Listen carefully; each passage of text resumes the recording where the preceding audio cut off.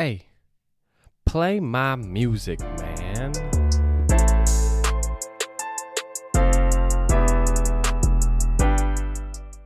All right. Welcome back to another episode. I'm glad you're here. Thank you for joining me. Now, today, we're talking about toxic relationships and how you get past them. That's right.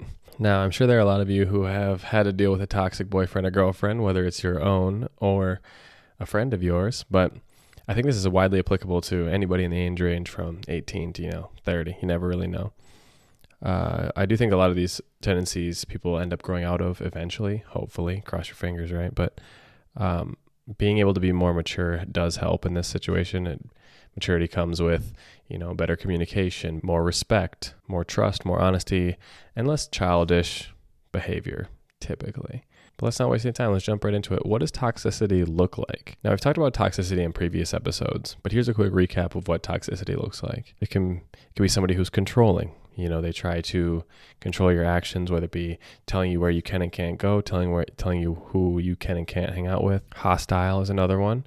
Quick to anger. People who don't have very much patience and are ready to quickly get angry or, have a quick, sharp temper. Dishonest. So obviously this one's pretty self-explanatory, but somebody who can't tell you the truth. Obviously the person that you're with should be able to tell you the truth at all times, regardless of how uncomfortable it is. Because obviously with trust and vulnerability comes intimacy. Dependent.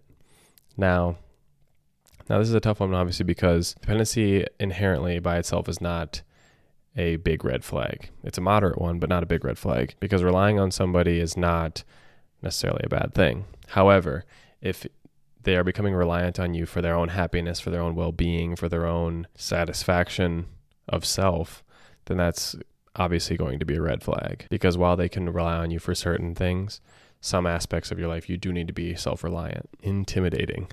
Now, this one is a tough one too, because I think this tends to go more towards the boy-to-girl way than the girl-to-guy way, but a person who you're with should not be intimidating to you. It should be the complete polar opposite, but you do find that some people do stick around with people who do intimidate them and who they are scared of. This one kind of goes hand in hand with the last one, but abusive. Obviously, you shouldn't be with somebody who's abusive, whether it's physical, mental, emotional, or more intimate. And abuse can obviously take many forms. I'm not going to go over them here, but be very wary of somebody who displays abusive tendencies, because a lot of times that stuff doesn't get better. It usually gets worse unless action is taken against said action. Gaslighting.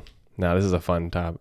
This is a fun one. Obviously, this is basically making somebody feel crazy for what they see or observe, whether they're right or wrong. And this one usually goes hand in hand with another topic that we've talked about, DARVO, which stands for defend, attack, reverse, victim, and oppressor. And these are both just abusive techniques that people use to maintain control, which is actually the first one on this list, but it's ways to maintain control over the person that you're with. Because by abusively punishing people trying to speak their mind or tell you how they feel, you in a way try to stop them from doing said action. Bad communication. Now, obviously, again, this one is not means for dumping your partner immediately either, but not being able to communicate the way that you feel effectively is a big red flag in relationships, because communication is so vital and so important. Now, of course, bad communication can take many forms: dishonesty, lack of trust, not being able to accurately and calmly and maturely express one's feelings, not expressing one's feelings at all, building up resentment, that kind of thing. Jealousy. Now, I think everybody inherently has a little bit of jealousy, but if this jealousy turns into abuse or control or, anger, these are all signs that this person is probably pretty toxic. There is a mature, calm way to express how you feel and how certain behaviors make you feel without, instantly jumping to the more toxic mindsets. This one kind of goes out without saying, but infidelity is obviously another characteristic of somebody who's toxic.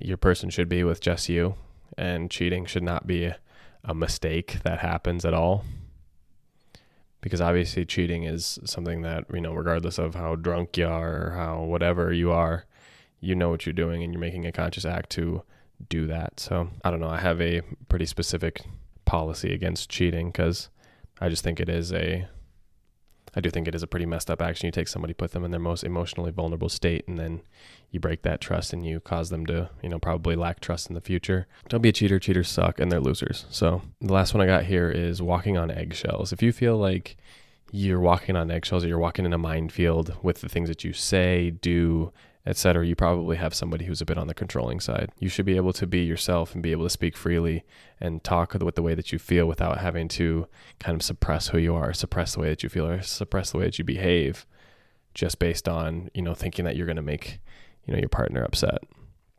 Now, obviously, there's limitations to this. Now, I'm not saying that you can just go do whatever you want and it's on them to not get mad at you. That's not what I'm saying.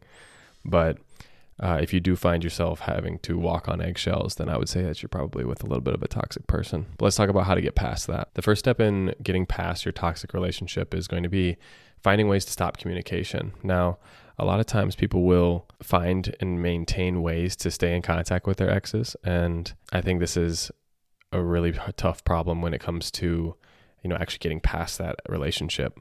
Now, I, read a few books for this episode. Thank you, Matea. And this one in particular actually talks about, different excuses that people make to stay in contact, whether it be I just need closure, or I'm lonely, or I'm horny, or I just need to return this one thing. Like all these different excuses that people use to stay in contact with their exes are just kind of cop-outs to maintain contact. And it's understandable that you would want to maintain contact with your ex. That's habitual. It's somebody who's been in your life for, X amount of time. But this definitely slows or halts the recovery process. Now, the next step, once you've kind of been able to cut off contact, is to find a group of supportive people that you can trust. Now, usually this takes the form of your best friends, and be comfortable and willing to talk to them. Obviously, your best friends should be somebody that you can trust and somebody that you can confide in. And I found that being around people makes me feel better when I was done with my relationships in the past. I found that getting out and finding ways to take my mind off of that other person instead of just sitting in my room ruminating on everything that went wrong is definitely a way to feel better about, the situation that's going on. Now, the next part of this is being able to take care of yourself. Now, this can obviously be difficult. You might just want to sit at home and eat ice cream and cry or whatever, but I'm not saying that's what I did, but okay. but make sure you take care of yourself.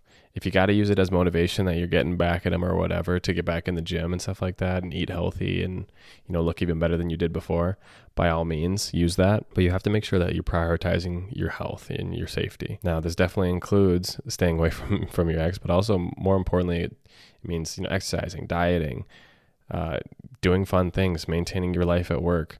And this can be more difficult when you're feeling upset, but those are things that need to be prioritized. Now, the next one is allow time for grief. Obviously, depending on how much time you spent with that person, this grieving process can take a bit of time. It can take a while for you to actually feel full again. And this one kind of goes hand in hand with the next one, which is don't rush to jump into a new relationship, because I know that you possibly are experiencing loneliness after your relationship, whether, not having somebody that you've always had there, but jumping into a new relationship is not always the best solution. For a few reasons. One, if you're not past your toxic relationship, there's a chance that either one, you're going to be toxic now, or two, you're not going to give that next person the kind of care and love that they need to move forward with you. And that's just really not fair to them. It's not their fault that you were in a toxic relationship. It's merely a fact that you didn't take enough time to get into a new relationship. So I would say make sure that you are genuinely ready for a new relationship before you embark on that next relationship. Now, the next part of this is showing yourself forgiveness. Now, it can be very easy, especially if you're the one who had to break up with a toxic ex, to feel bad about that decision and feel bad about hurting somebody else. But you have to be willing and ready to show yourself forgiveness for those actions, because at the end of the day, it is not your fault that you had to break up with somebody because they were toxic to you. In fact, you're doing the right thing by putting yourself in a more protected scenario or situation. A lot of times, toxic relationships can get dangerous pretty quickly, probably faster than you would even realize. Now, there's even been past situations that I've been in where, it just starts to escalate too quickly. These girls get emotional and they start to act irrationally. That's not to say that anything abusive happened. That's not what I'm saying. But you just never know what can happen when, tensions get high, feelings get hurt, yada, yada. The final part of this is being open and willing to therapy. Now, therapy seems to have a rap of like, if you go to therapy, you're crazy or whatever. But no, therapy has actually helped a lot of people. And I think it can still help a lot of people. And honestly, I think you would see less toxic relationships if more people did go to therapy. They would learn how to, better process their emotions. They would learn how to, communicate how they feel, yada, yada. So if you feel like you need it, by all means, don't hesitate to seek out therapy or counseling. But that's going to take us to the weekly takeaway. This week's weekly takeaway is dump your boyfriend or girlfriend and start on this trek to recovery. Okay. No, I'm just kidding. Unless they're toxic, then you should actually dump your boyfriend or girlfriend because you're better off without that kind of person in your life. The real weekly takeaway is take some time to focus on yourself this week, whether it be, exercising or learning a new skill or starting a new hobby. Take some time this week to better yourself. And that's going to do it for this episode. Thank you for listening all the way through. My name is Will, and I'll see you next time.